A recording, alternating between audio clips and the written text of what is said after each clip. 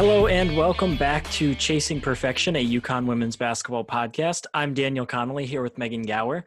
And as we talk today, the start of the 2020-2021 UConn women's basketball season is officially underway. So yesterday, Wednesday, October 14th, the team started its first official practice. It has now 41 days to complete 30 practices before the start of the season, which is looking like November 28th at Mohegan Sun. Megan, do you have any big takeaways from yesterday's availability with the team?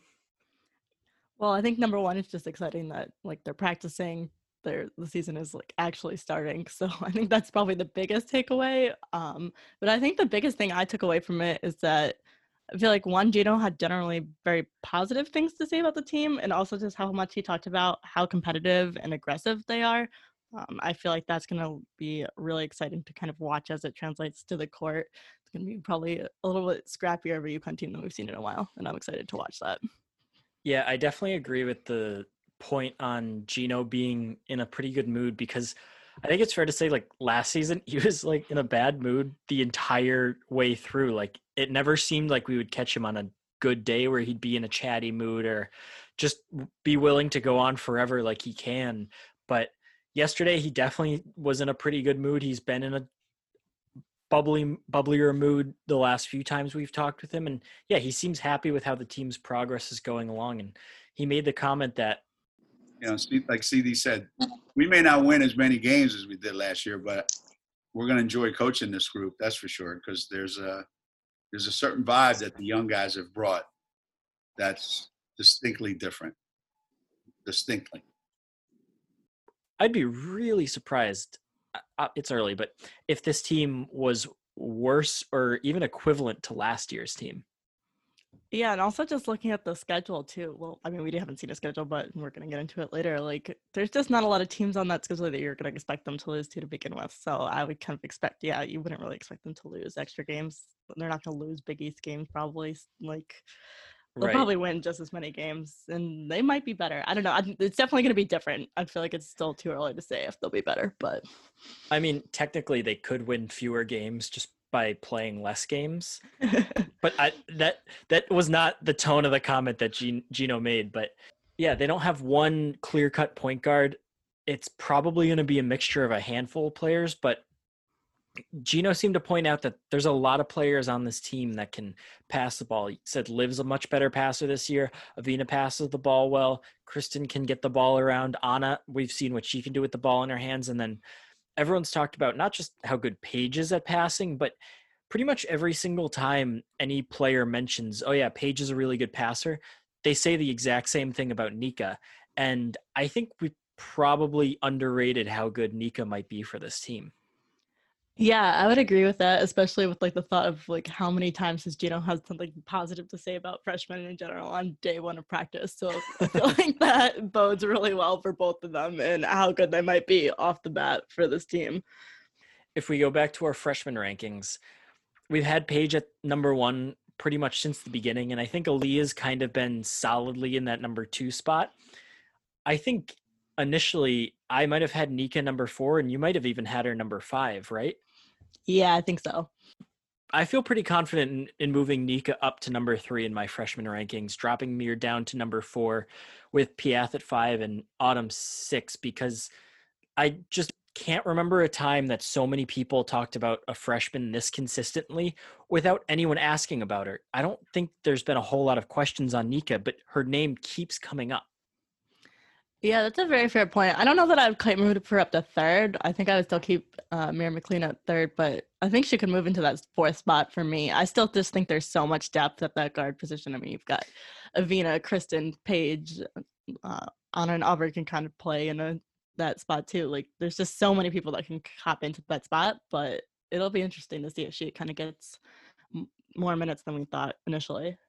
Right. This is such a killer year to not have any preseason games and not be able to go in and watch the team play, because it would be so fun just to see in a low pressure game. Obviously, they're going to get plenty of them during the regular season in the fourth quarter where there's blowouts. They can throw whatever lineups out that they want. But I think in preseason, you can really experiment with different things and see what combinations work and how certain players perform with a first taste of action. And it just sucks that we're not going to be able to get to see that because there's so much intrigue with literally every single player on the roster. I don't think there's one person who you're like, oh yeah, I feel pretty good at being able to predict what we're going to get out of that one, because even like the juniors and Liv and Kristen, they both seem like they've taken a pretty big step from last year. And even though they were both solid players last year, they're going to be expected to be some of the best players in the country. And that's a big step up from where they were last year. Yeah, I would definitely agree with that. I feel like the player we probably have the closest idea on is like Kristen, because she was just so good freshman year that you can kind of expect that she's going to be, near or above that level. But agreed, everyone else, it's really hard to tell what to expect. Wish we were going to have an exhibition game so you could kind of see everyone get some significant minutes, but we can thank COVID for that.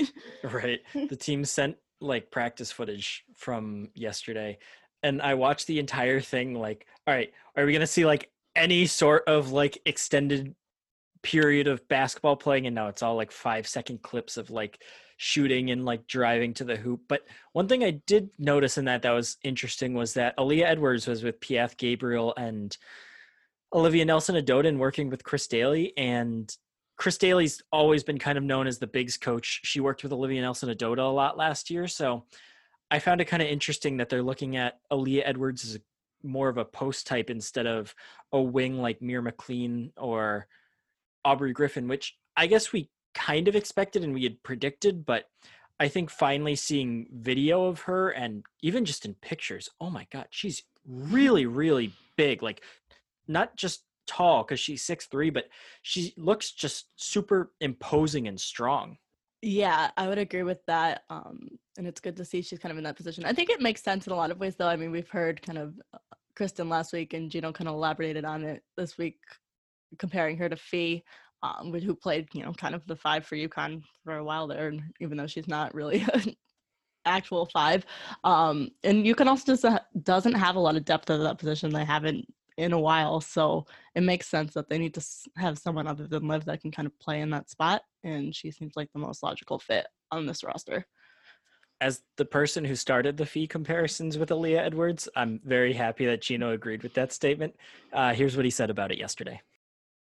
Well, she does have that that same competitiveness that Fisa had. She still wants to impact every possession.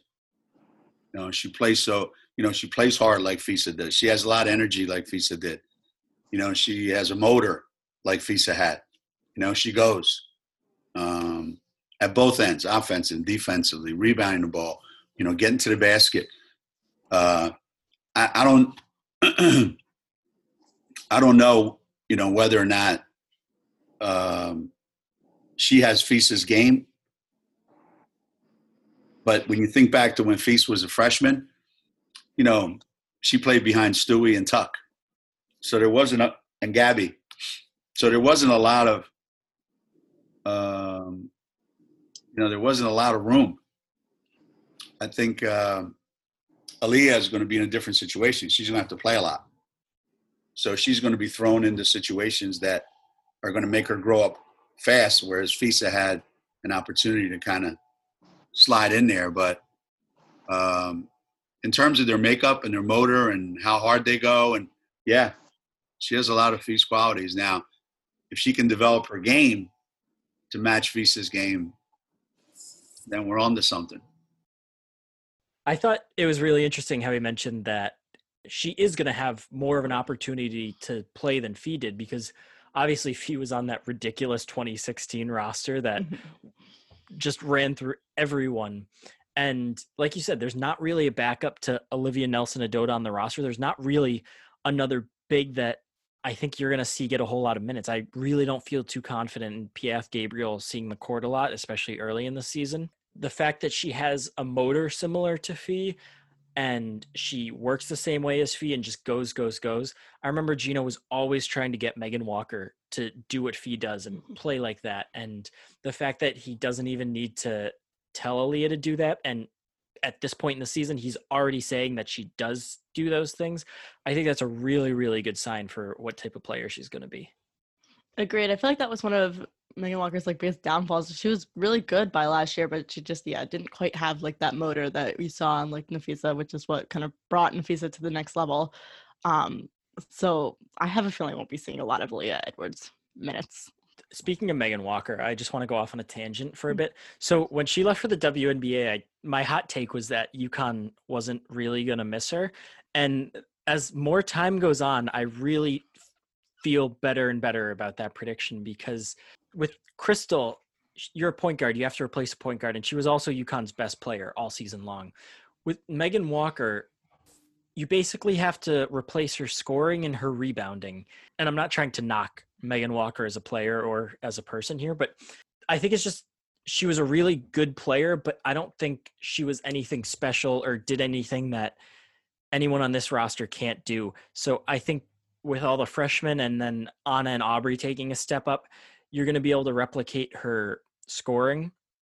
And then with Aaliyah Edwards, again, Aubrey, Mir, Aaliyah, I don't think the rebounding will be a huge issue for this team. So I feel like I keep in my stories having to reference back to Crystal Dangerfield and how they're replacing her. And I really haven't talked a whole lot about Megan Walker. I don't think it's that big of a void for them to have to fill. Yeah, I mean, this team would be better if Megan Walker was on it, but I kind of agree that it's not like as big of a hole as Crystal. I think the biggest hole with her comes just from like experience, because you're kind of now trying to fill that role with, second year, first year players that are going to take a little bit to adjust to the game and to be kind of producing at the level that she was by the end of last season. But I agree that give it some time, and I think these players can replace the kind of production that we saw from Walker last season. Well, especially, you don't necessarily need to replace her by game 2 or 3, but what's it look like in January or March if Gino's already this high on the freshmen? I assume they're not just going to nosedive once the season begins. I mean, they could. I imagine there's going to be ups and downs, but I think you're going to see a rotation by February and March that has freshmen earning a lot more minutes than we've seen in recent memory. So I expect the freshman class to progress pretty quickly, and I don't know which player specifically will, but there's going to be a heavy freshman flavor on this team. Yeah, I think like the last time that I can remember that Gino was this positive about freshmen was Kristen Williams, kind of a little bit about Kristen Williams in her freshman year. And we all kind of saw how her freshman season turned out. Obviously, she was fantastic for UConn right off the bat in kind of her first year. So if any of these freshmen can kind of elevate themselves to that level that we saw like Kristen in like the Notre Dame game, for example, in her freshman season, I think we'll see a lot of minutes from them. Right. And another thing is we haven't had a team that has this many freshmen. The last few freshman classes have all been 2 players deep for the most part, pretty much. And then even in 2017, Megan Walker was the only one who got minutes on a relatively consistent basis, and that even wasn't that frequent. So it's a much larger class than we're used to dealing with, and I think a much more talented, deep class than we've seen in the past. So I think just the fact that you mentioned the Kristen Williams Notre Dame game, even the Aubrey Griffin Seton Hall gamer, the one she had, was it against Cincinnati or one of the games in the AAC tournament where she went off for a double-double. That's the good part about having this many freshmen is if they're talented, they're going to have games where they go off and rack up a ton of points or rebounds or assists or steals. And even though you might not be able to get it on a consistent basis, if you have enough of them, odds are that at least maybe 2 of them or 1 of them is going to be on, and that's going to help you win a basketball game. Exactly. And I mean, until March, like there's only going to be a handful of nights where they're probably really going to need that to win a basketball team too. Most nights, I mean, between Kristen, Olivia, and then Anna and Aubrey, that's going to be enough as long as someone else is on the floor and like not detrimental to the team. They're going to win. So there'll be a handful of big games that they'll need that for. And then, yeah, I mean, by March, that's tons of time for the freshmen to get into their own and be ready to perform.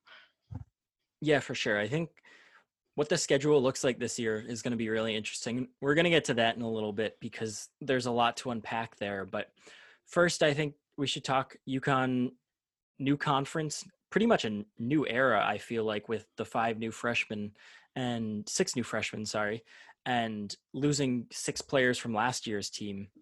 So they're going to be getting new uniforms this year. This past week, they unveiled a new set of uniforms. They've got 3 new uniforms, 1 set of white for Gamble and other home games, their standard Navy away jerseys, and then unfortunately the XL Center grays are still alive. Me personally, I've never liked the grays. No one's ever seen to challenge me on that take, so I don't really think they're super popular in the fan base, but overall, I think these uniforms are really, really, really nice. Yeah, I'll definitely second you on the gray take. I have someone that likes gray a lot too, and I just don't like those uniforms. But yeah, agreed that I really like the new uniforms. I feel like significantly better than the ones that we've had for the last few years. I think my favorite thing about them is just like the amount of red in them. I feel like you kind of added that. I think I was in college when that happened, so 6 years ago now, and it hasn't really shown up in the uniforms too much. But I kind of like that these ones have a significant amount of red in it. I think they look really awesome. The shorts especially, I think, look really cool. Yeah, I fully agree. I'm not super sure about the away uniforms and the red and that. I just feel like we haven't gotten enough looks at what they look like in action, and the team released them initially as just kind of graphics of all the uniforms, and my initial reaction was actually that there was too much red in them. It looked like the red striping and lines were a little thick, but then once we started to see the players in them and we got different photos and videos of the players on their photo day, it's really, really sharp, especially on the white. I think the white are some of the best uniforms they've ever worn. I mean, just the red ties the whole thing in perfectly. There's this awesome, like, subtle gray outline on the chest lettering and the numbers that I don't know what it is about it, but it just looks really, really good. So yeah, I didn't think the old uniforms were terrible, but they definitely could have done better, as we've seen. And importantly, they've gotten rid of that really, really bad glossy lettering that they had the past few years. Yes, agreed. That's gone, and I think that's a good thing. I feel like the other thing I like from all the pictures that they put out was the shoes. Some of the shoes are really cool. There's like the white ones. I think they're LeBrons that have like the giant huskies on the tongues. I thought those were awesome. I know they're not as noticeable as the uniforms themselves, but I want some. I actually completely missed that. I didn't see that that there were shoes for each jersey. Yeah, I think it was like LeBron's for the whites, and then they had, I think they were Kyrie's with the blue ones, and then I forget what the other ones were for the gray, but all the shoes look really awesome. I'm not a shoe person, but I agree. All right, we're going to go into a quick ad break and then come back to talk about the schedule.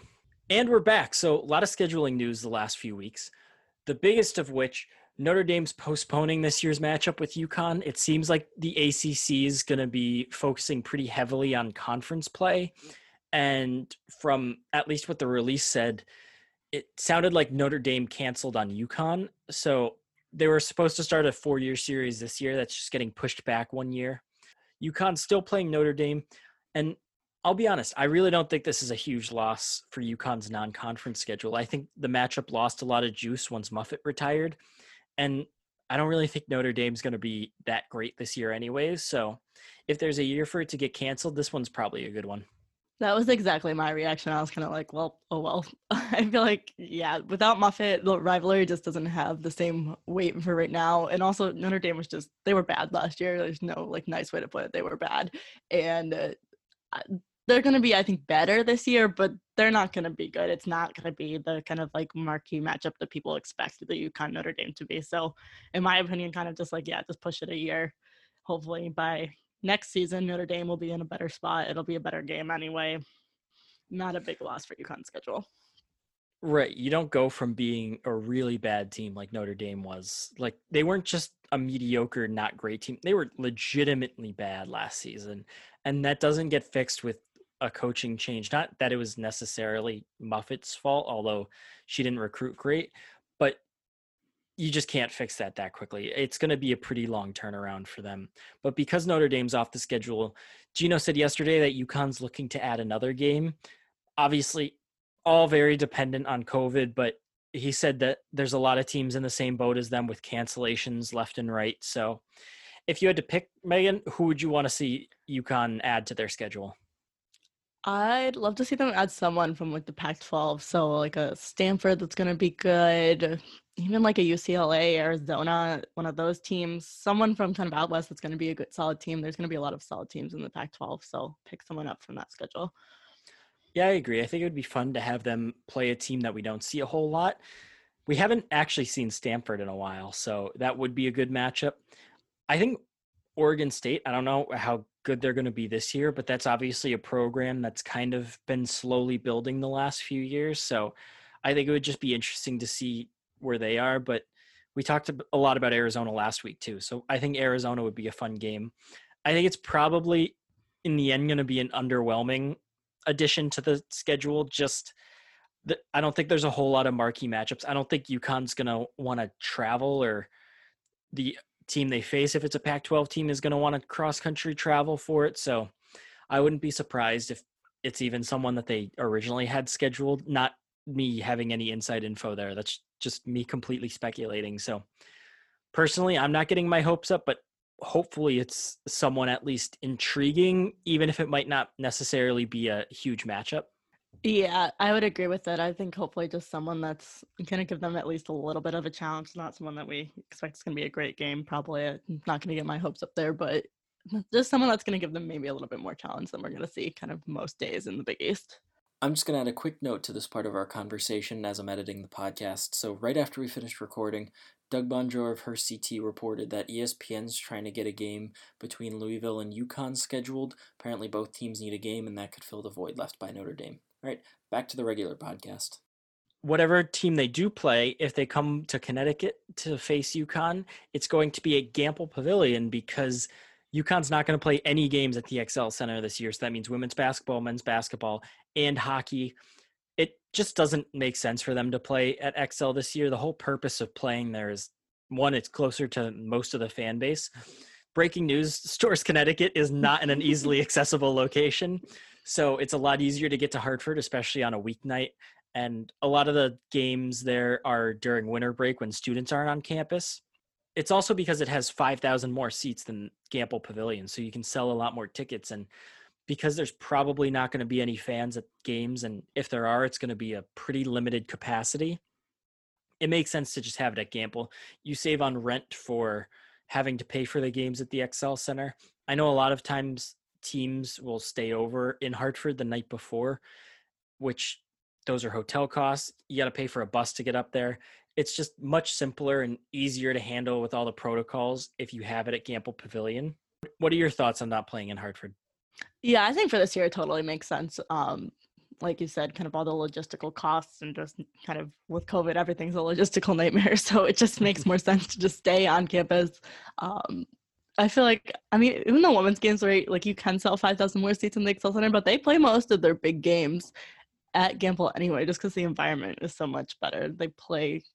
They usually just kind of played their like ACC games, I feel like, or AAC games in the XL Center. So, I mean, there's a couple. I mean, Baylor was there last year. There's usually like one or two like big ones, but they do play a lot of the big ones at Gampel as well.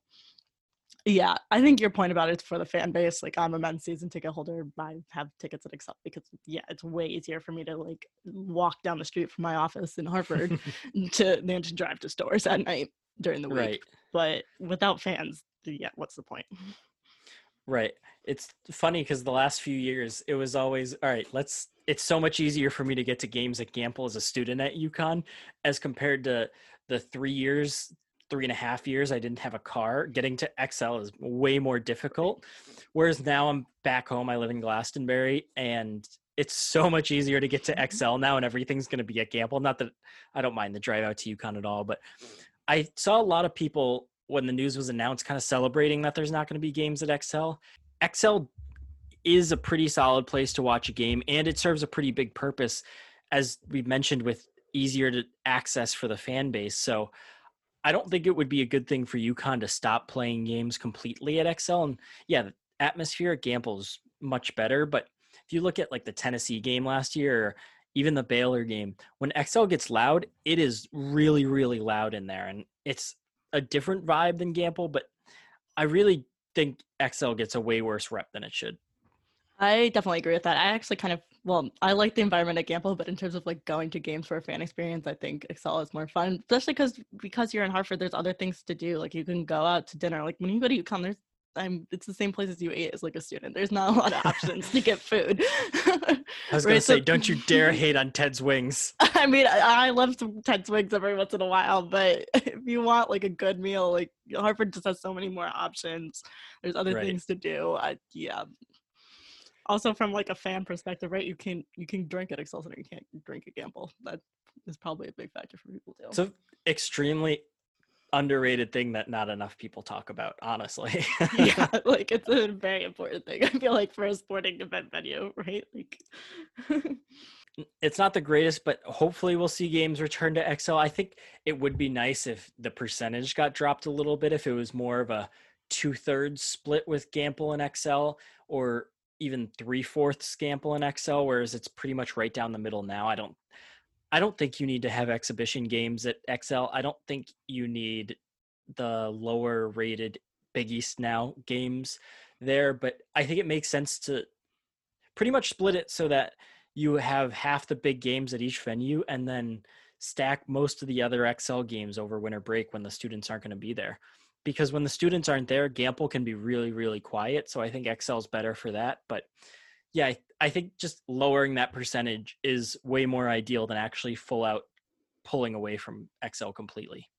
I agree. I think if you pull out from Excel completely, you're gonna upset a lot of the fan base too, just because for most people, like if you're working in the Hartford area, like to drive up to stores in the middle of the week at night it's a hike. Like it's not an easy thing to do after work. So I agree. Speaking of home arenas, more or less for UConn, the Final Fours got announced for future sites. So in 2025, the Final Four is going to be in Tampa, which it seems like it's there every other year. We'll get to that in a second. And then 2026 is going to be in Phoenix, which is pretty exciting. Leading up to that, to backtrack a little bit, 2021 is going to be in San Antonio. 2022 is going to be in Minneapolis. Pretty cool that Paige Beckers can win a national championship in her backyard. 2023 is going to be in Dallas, and then 2024 is going to be in Cleveland, which is interesting. Cleveland's not as bad as people say it is. Still don't think I would be able to get super jazzed up for a trip there. I've actually heard like decent things about Cleveland. I feel like I've never been though, so I don't really know. I've been once for like a day to go to Progressive Field, and I was pleasantly surprised by it. It's definitely not going to bring the same excitement factor as like New Orleans. But then again, can any place? Probably not. Yeah, I feel like there's few places on that list. Maybe like Nashville or something is kind of fun. But yeah, New Orleans was really high up there. Really am not super thrilled that Tampa keeps getting Final Fours. They also have one of the Frozen Fours coming up. I really didn't think Tampa was anything special when we were there. Well, it was 2019 Final Four. Yep. Like in Florida is the redeeming quality about it. Yeah, exactly. I feel like the only redeeming thing about Tampa was that you could like get in a car and be at the beach in like 20 minutes. But I was very underwhelmed by the city. I feel like people knock on Hartford all the time, and there were way more like places to eat or go after a game or like restaurants to like hang out at in Hartford than there were in Tampa. Like you go to that arena and you come out of a game and it's just like parking lots. There's no place to go. And that's, I feel like, not the type of arena environment you want. What I didn't realize about Tampa before going there is if you talk about Tampa Bay, that includes the city of Tampa, but then also St. Petersburg and Clearwater across the bay. That bay is gigantic. Like, it's not just like it's these three cities that are close to each other, that it's like a 10-minute car ride. It's like a half-hour car ride in between each of them. So I thought St. Petersburg, I went there for one night. I thought that was pretty fun. But if you're staying in St. Petersburg, you're close to like an hour away from the arena. So it's not really that feasible. So I don't understand why Tampa keeps getting these Final Fours, but it's kind of annoying. I don't really know much about a lot of the cities. I've heard that San Antonio can be fun. Minneapolis can be an underrated place. Dallas, I've heard, is nothing super special. As someone that's spent a fair amount of time in Dallas for work, yeah, it's nothing special. Did you go to the Final Four there in 2017? I did not, no.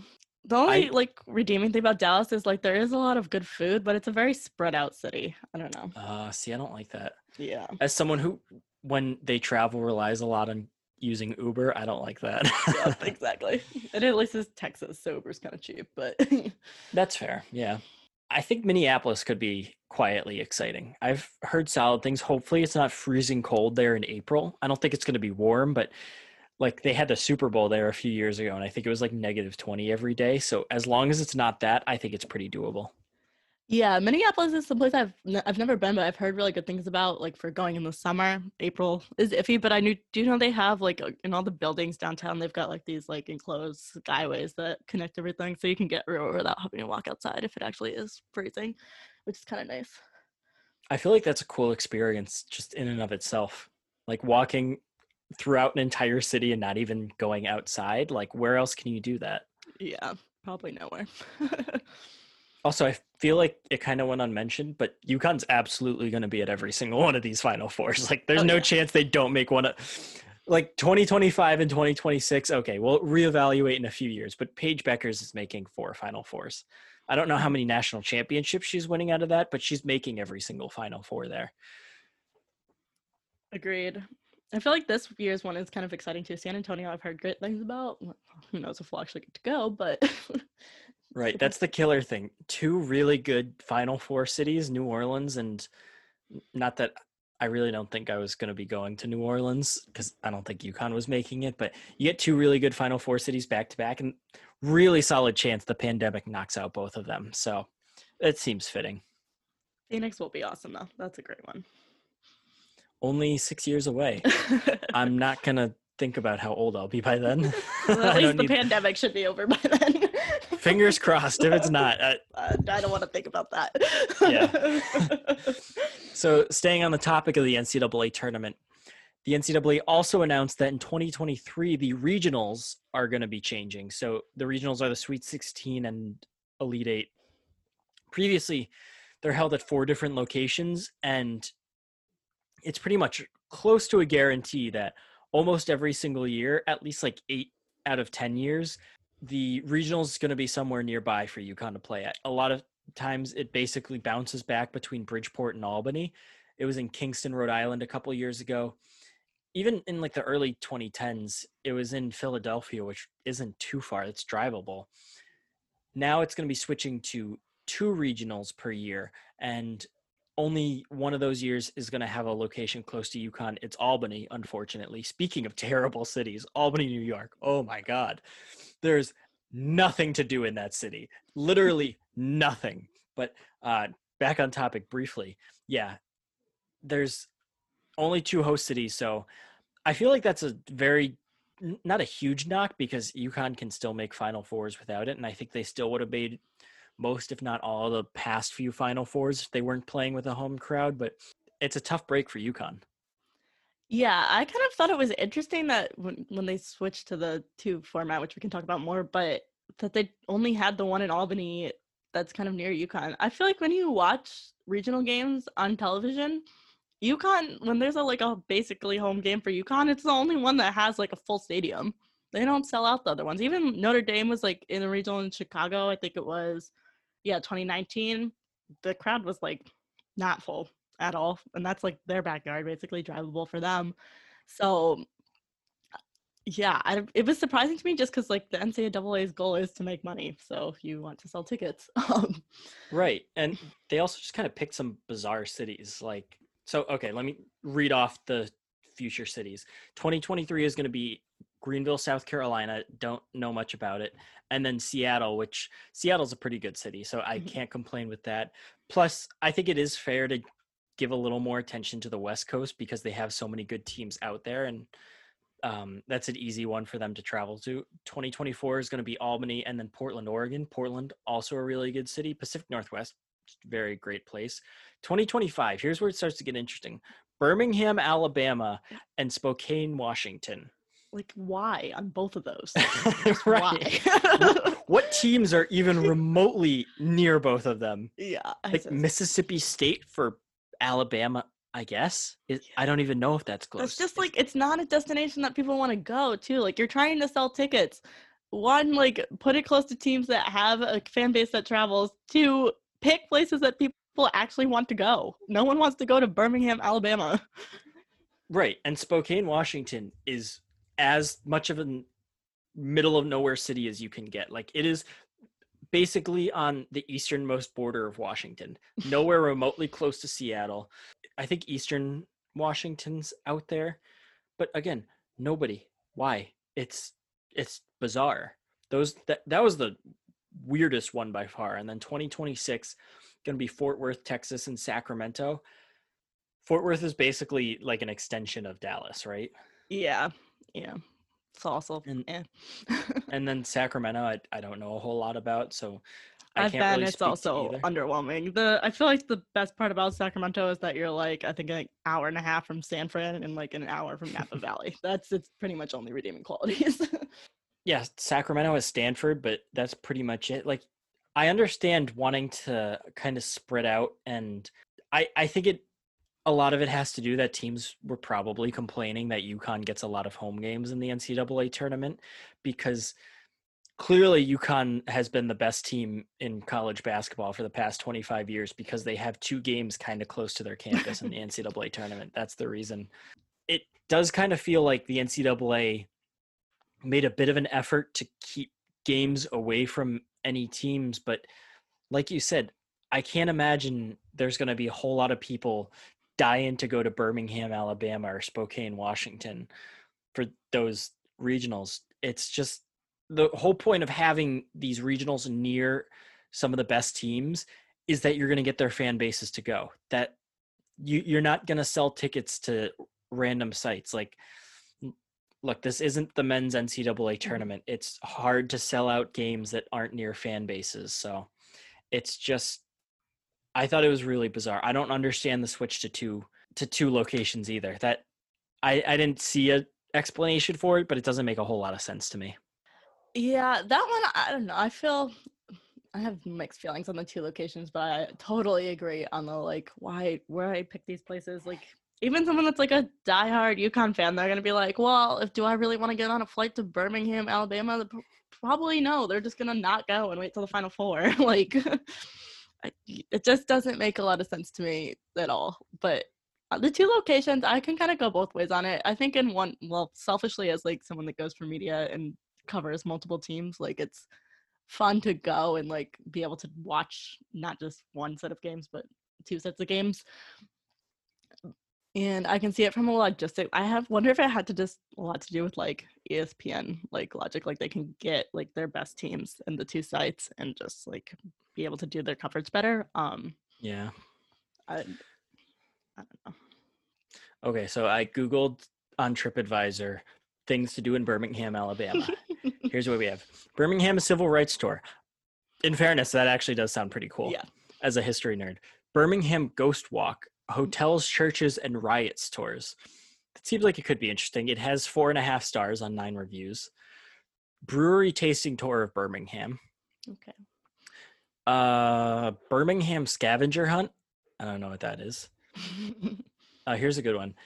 It's historical highlights of Birmingham, and the photo is a rusted out factory. Oh. Top attractions. Here we go. Barber Vintage Motorsports Museum. So a motorcycle museum. Interesting. Birmingham Civil Rights Institute. Vulcan Park and Museum. I don't know what that is. McWayne Okay. If you have a science center as number 4 on your attractions list, that means you don't have a whole lot going on for you. Yeah. I guess you can't knock it till you're there, because I feel like people would probably say the thing, like the Final Four was in Indianapolis a few years ago, and that's like a very underrated city in my opinion. Like, people are probably like, why Indianapolis? But yeah, I don't know. I feel like when you have to like look for things to do, it's just not like an attractive destination for people to go. Yeah, I mean, that's fair. I guess this doesn't have like food places, but I have heard good things about Indianapolis. Yeah.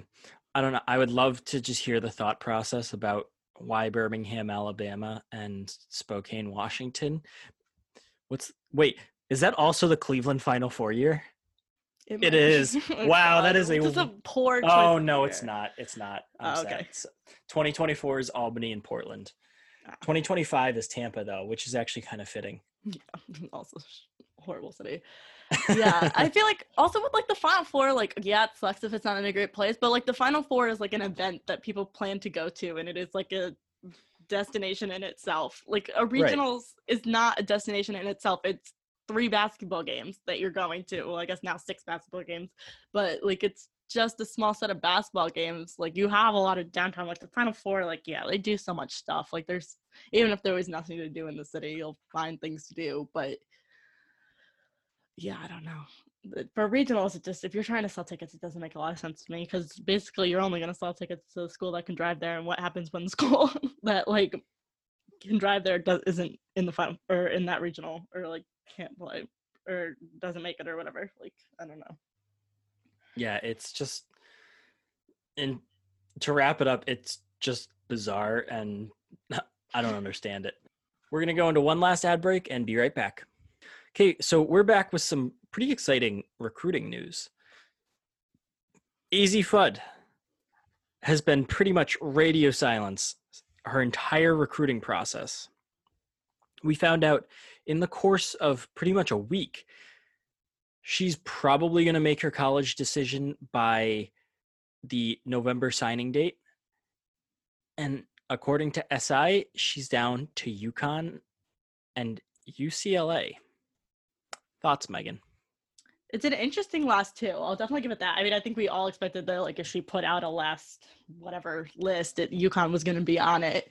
UCLA was a surprise to me. That's not right on the top of like teams that you're expecting to see. She's not from like LA area or Southern California or anything. So surprising. I think it's interesting. I'll kind of feel like I'll be surprised if she ends up at UCLA, but it would be huge for their program, because I feel like a program that's been kind of consistently good. They've sent a couple players to the WNBA. Picking up a recruit like Azzi Fudd for them would be like a program changing type move. Obviously getting her at UConn is awesome for UConn. It's not program changing great, because UConn's just not in that kind of space where any recruit can be program changing anymore.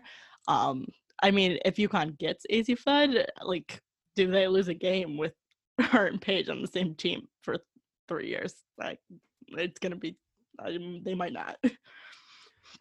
Yeah, I would probably bet no on that, but I wouldn't count on it, because that juggernaut Stewie team in 2015 lost a game, so really anything's possible after that. But yeah, I don't know if it's a better sign for UConn that they're with UCLA, who in theory they should easily beat out for a top recruit, or if it's concerning that UCLA has stayed on this long despite not seeming like an obvious choice. Like if it was UConn and South Carolina or UConn and Notre Dame, one of those perennial contenders, I don't know. I feel like the fact that it's UCLA is a little bizarre, but at the same time, when Gino wants players, it seems like he gets them. One of the few exceptions was Aaliyah Boston a couple of years ago. It seemed like he was a little surprised that she picked South Carolina, but even then, South Carolina had already won a national championship. South Carolina was proving itself to be a perennial contender, despite my own thoughts. UCLA is always, as you mentioned, kind of a Elite 8 ceiling team. They're usually fighting for the NCAA tournament, can usually get into the second weekend, but never really contended for a national title. I don't think they've ever even been to a Final Four. So it is weird. I just wonder if maybe Azzi wants to do her own thing and kind of do what Sabrina did to Oregon and be the start of a program at UCLA. I don't know. I was very surprised to see UCLA in there, and I really don't know how to read it. If it's good for UConn, bad for UConn, or really what. Yeah, I don't know how to read it either, because it's just 2 very, very different options, really, is what it comes down to. Like, it's UConn versus a school that she'll be, like, the person that changes their program. So 2 very different things. Yeah, if she goes there, it's very much a similar, I feel like, Sabrina track, where, yeah, she's going to be kind of the face of the program, what brings them to that elite level.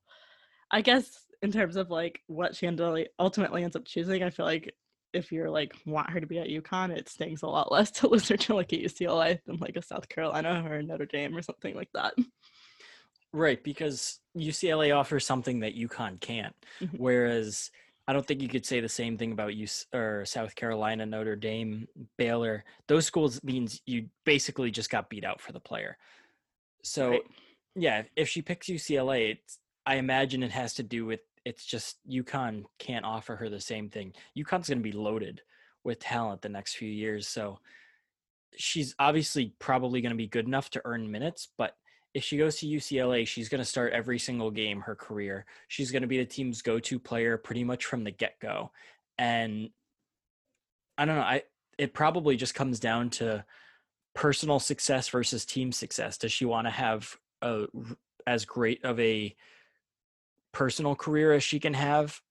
I don't know if that can be the case at UConn because she'll have so much other talent around her, and she'll probably only need to play like 25 minutes a game to win games by 50. Whereas UCLA, she's going to be the go-to player. So I think it's just going to be really interesting to watch. And I mostly just hope that we have some heads up for when she's going to commit so that it doesn't just drop on like a Tuesday afternoon and all hell breaks loose. Yeah, because there's really just been no information. I think she has now said that she's going to do it before like the November signing period, but that's still like a month window at this point. So yeah, I feel like my favorite is when like recruits like drop it on like Twitter randomly at like Friday night. It's like, oh my God, the Avina Westbrook special. Story behind that, I think it was the weekend before finals, and some of my friends who were graduating, this was my junior year, were going out to Huskies. So I decided to go out. I very rarely go out. And I'm standing in the middle of the dance floor at Huskies when I see that Avina Westbrook is committed to UConn. And then I'm pretty sure, who's the big in 2021? Amari DeBerry. She committed like the day of UConn men's basketball season opener. So I was in the student section like sitting when that came through. So really hope recruits can start to time these things better when I'm actually working. That would make my life a lot easier. Yeah, definitely not Friday night when no one is home to write. Exactly.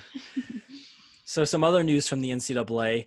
The Division I Council reportedly approved a measure to give all winter athletes an extra year of eligibility. So it's not dramatically surprising because they did the same thing for fall athletes, but it means that regardless of if teams play a season, a full season, half a season, no season, basically in the eyes of the NCAA, the season isn't going to count for eligibility, which I'm not totally sure how to feel about it. What about you, Megan? I feel like it just doesn't make any sense to me because you look at like they could play a full season, right? Like have a Final Four, everything, like everything goes, and then they get another year of eligibility. But then you look at like winter athletes last year that didn't get to play in any of their championships, and they were like, "No, you absolutely can't have another year of eligibility." Of like, right? It just doesn't make any sense, right? Because they're playing for that championship. That's what everyone's playing for all season. Well, the teams that'll make it there, but I mean, everyone has their conference tournaments, everything. Like that's what you're playing towards. So they get like robbed of that experience, and they're like, no eligibility. But now it's like we don't even know what's going to happen. Everything could go on as totally planned, but here's another extra year of eligibility. Right, I agree. I think it's really weird that they didn't give the winter athletes an extra year after missing the postseason last year because I don't understand what the difference is.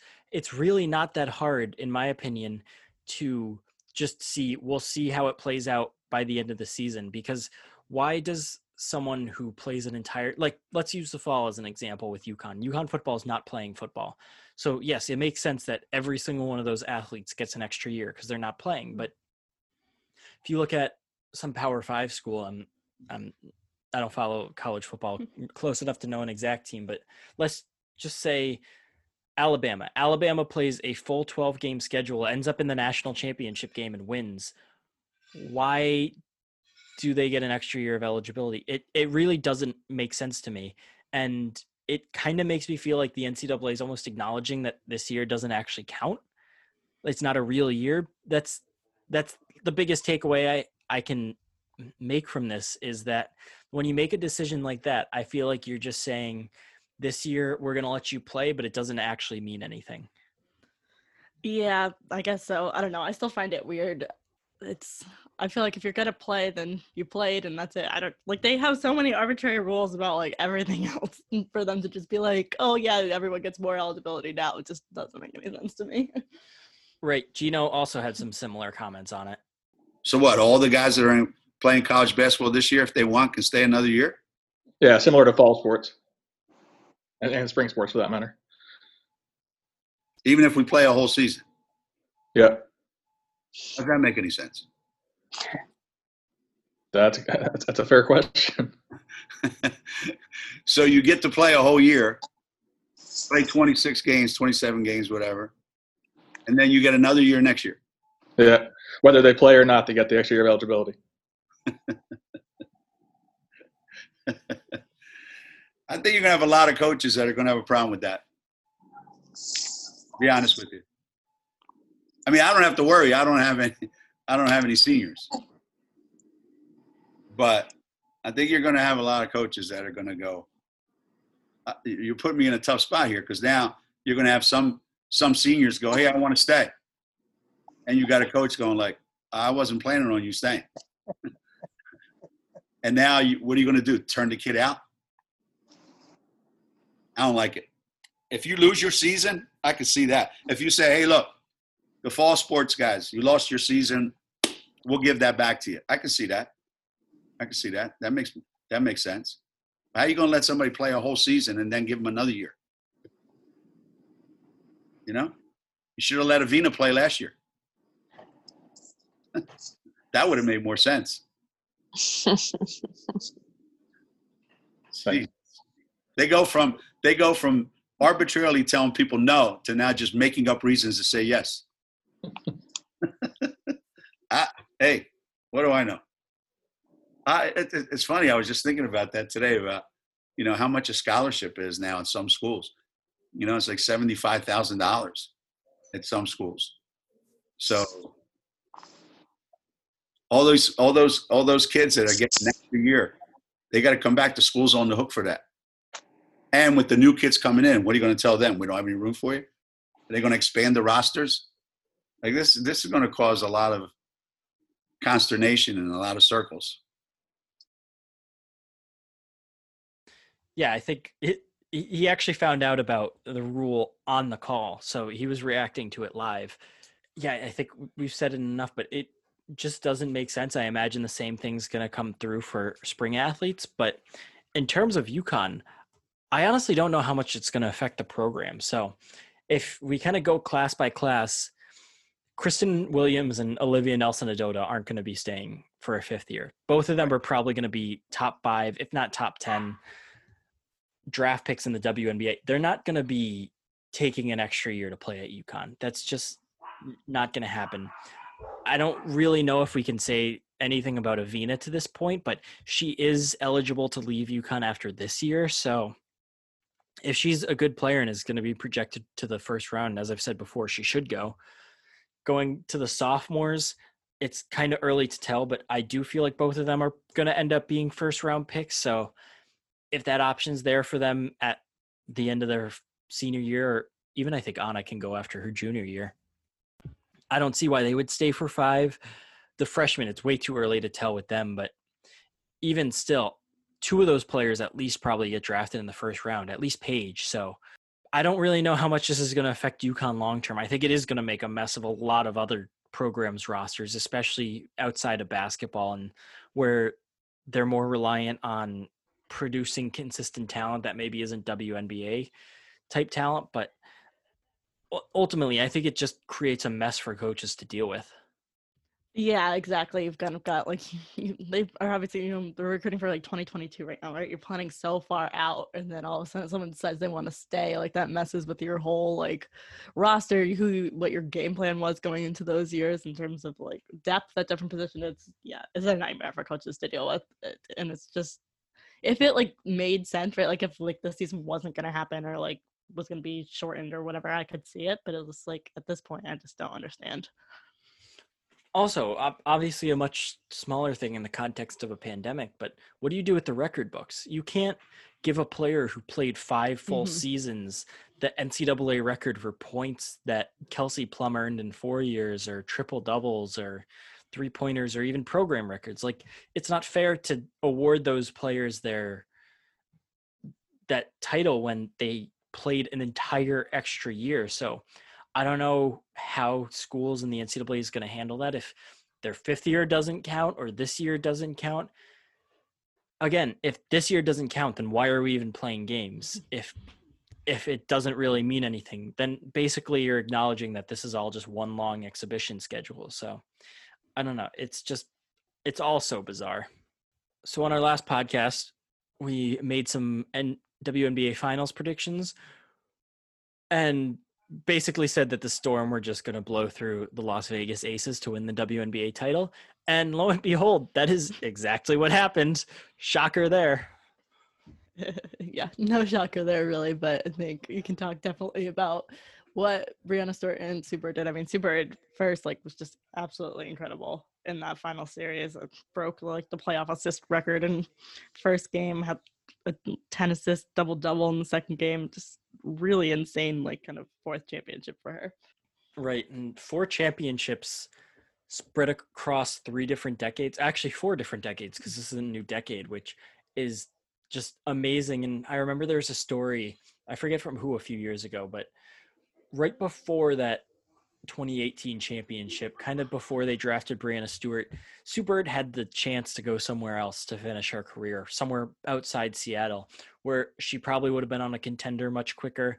She very easily probably could have won a ring wherever those options were. And she decided to stay in Seattle and help them build their next championship team. And I think it's pretty fair to say that these last 2 Storm championships probably don't happen without her. And I think it's just a really cool story that she was able to continue her legacy in Seattle and that she's probably going to retire as a career-long member of the Storm with those 4 titles. And I don't know. I just love that story that she decided to stay. Agreed. I think it's a great story. And like you said, we'll probably retire there. I guess you can only say probably because she is a free agent this year. So technically she could leave, but I I would be surprised if that happens. So yeah, a really awesome story. Obviously, I think first player to win championships across that many decades. I think she's also in the same season as LeBron. I think they had the same amount of championships, so that's kind of cool. A lot of really cool stats around it, but this is super impressive, obviously, from her. I just want to disagree with that LeBron stat, though. Sue Bird has 6 championships. Let's not forget those UConn titles. So that's fair. So she's ahead of LeBron in that regard. She should really get credit for those because obviously she was a huge piece of them. Wait, did she win 2? Yeah, 2000. Yeah, she won 2. Yeah, I always forget about that 2000 championship team. But yeah, and then Breanna Stewart, I mean, yeah, she didn't win MVP, but she's the best player in the WNBA. I think she proved that pretty easily. The year she comes off of her Achilles injury. Yep, and still wins finals MVP, obviously. I mean, if she was, I don't know if she was pissed about how the final or the MVP voting came out where Asia, basically swept it. There was only 3 first place votes for Stewie, which made no sense to me. But anyway, she made a statement about that in that first game. She went off, I think it was 35 points and 15, 16 rebounds, just absolutely dominant performance from her. Was great all 3 games long. But I think my favorite moment from her from that series was her on the media availability and her champagne goggles at the end. That photo is just gold. The post Stewie celebration photos, every single one of them was absolutely incredible. We have them on the UConn blog in our Appreciating Sue Bird and Breanna Stewart post. Just so talk about someone who's just so happy to be alive. Breanna Stewart celebrates like no one else. Yeah, literally maybe 2 hours later, I ordered some ski goggles on Amazon. It's I'm being Stewie for Halloween. The world's easiest costume. Oh my God, that's great. Wow. I wish I could pull that off. I still need a Halloween costume, but I went back and did some research. So counting her time at UConn, Breanna Stewart is 47-5 in the postseason. So the NCAA tournament, Big East/AAC tournament, and WNBA playoffs. 5 losses. So just twice she has not come away at the end of the season with a championship, whether it be WNBA or college. And those 2 seasons were her first 2 in the WNBA. So yeah, absolutely insane. I mean, both times that she's been in the WNBA finals, they swept the other team. It was 3-0 against the Mystics in 2018. It was 3-0 against the Aces this year. And both times too, it's worth noting, just dominant performances too. You had no doubt that they were probably just going to sweep them. Hasn't Sue Bird only lost 1 finals game in her career? I feel like she said one, or she might have said actually none. I can't remember exactly what she said, but yeah. Um, It's just like you can only laugh because it's so unbelievable that right. like these two players were so good in college and just somehow they're infinitely better in the pros. They're like, I really don't know how Brianna Stewart doesn't finish her career with like 8 championships. I don't think we've ever seen a force as dominant as she is. Yeah, like I mean, obviously, like she's got some time before she gets like the like greatest of all time status, but no doubt in my mind that she's gonna be the greatest basketball player that we'll probably see. I feel like in our lifetime. I mean, because you never know who's gonna come up next, but she's just so good. I saw someone posing on Twitter. I think it was Howard Megdal, our friend. If Brianna Stewart retired today with her resume, would she make the Hall of Fame? Like, Yes, I like think it's not even a question. I feel like she could have retired after college and still made the Hall of Fame.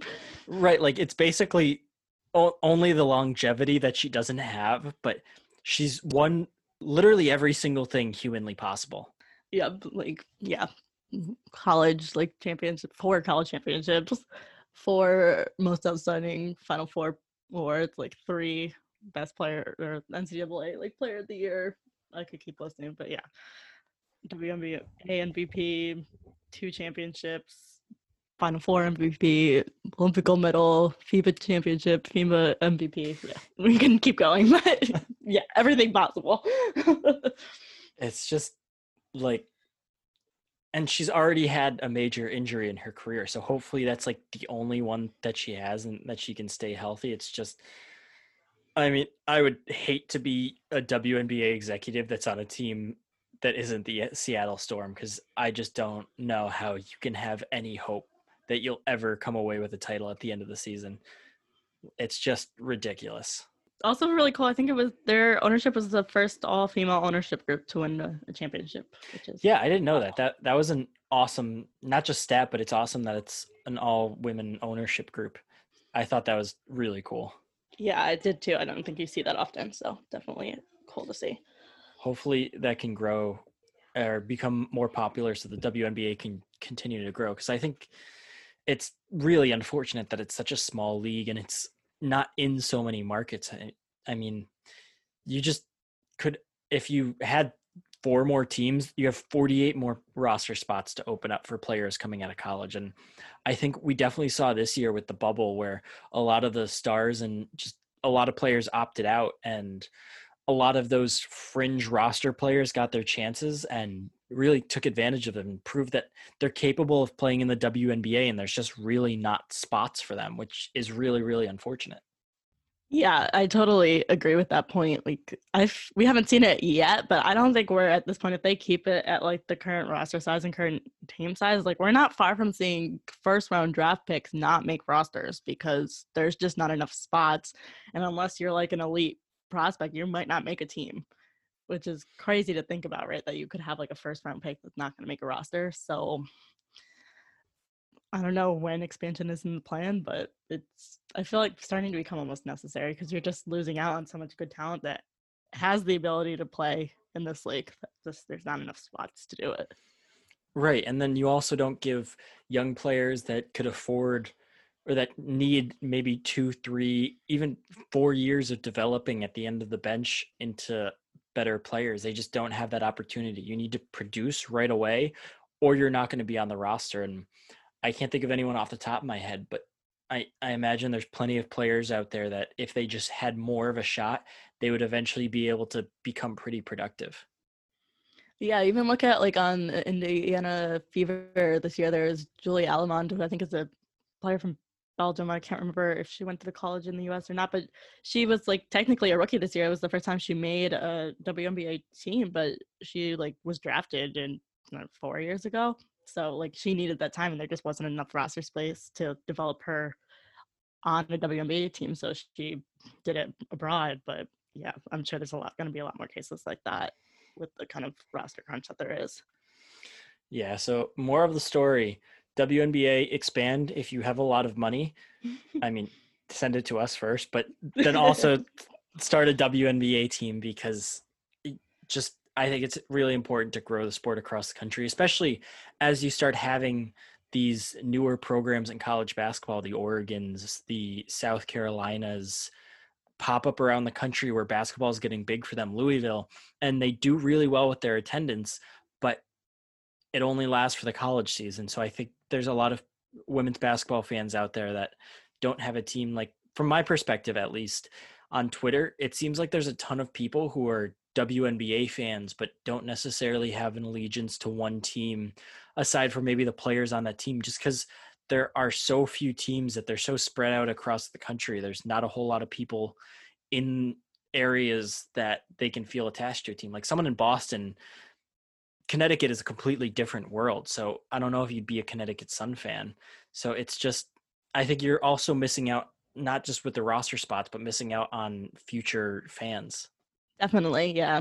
And I feel like it would be really cool to see like something like what just happened in the NWSL with the expansion in LA, where it was just kind of like a bunch of ex-players and like celebrities and stuff that were all kind of female ownership just banded together and made a team. Like that would be awesome to kind of see the WNBA expand that way.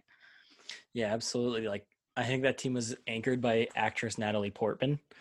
So like just having some bigwig celebrity, maybe even if they're not a majority owner of the team, as the face of a franchise, I think would help draw a lot of people in. Yep. All right, that's going to do it for this episode of Chasing Perfection. You can follow Megan on Twitter at Megan Gower. You can follow me on Twitter at Daniel V. Connolly. Subscribe to the UConn Women's Basketball Weekly. Read the UConn blog and Store Central. Make sure to vote. Make sure to wear a mask. Megan, anything else? This comes out tomorrow, so happy 40 days till the NCAA season. Basketball's coming back. That'll do it.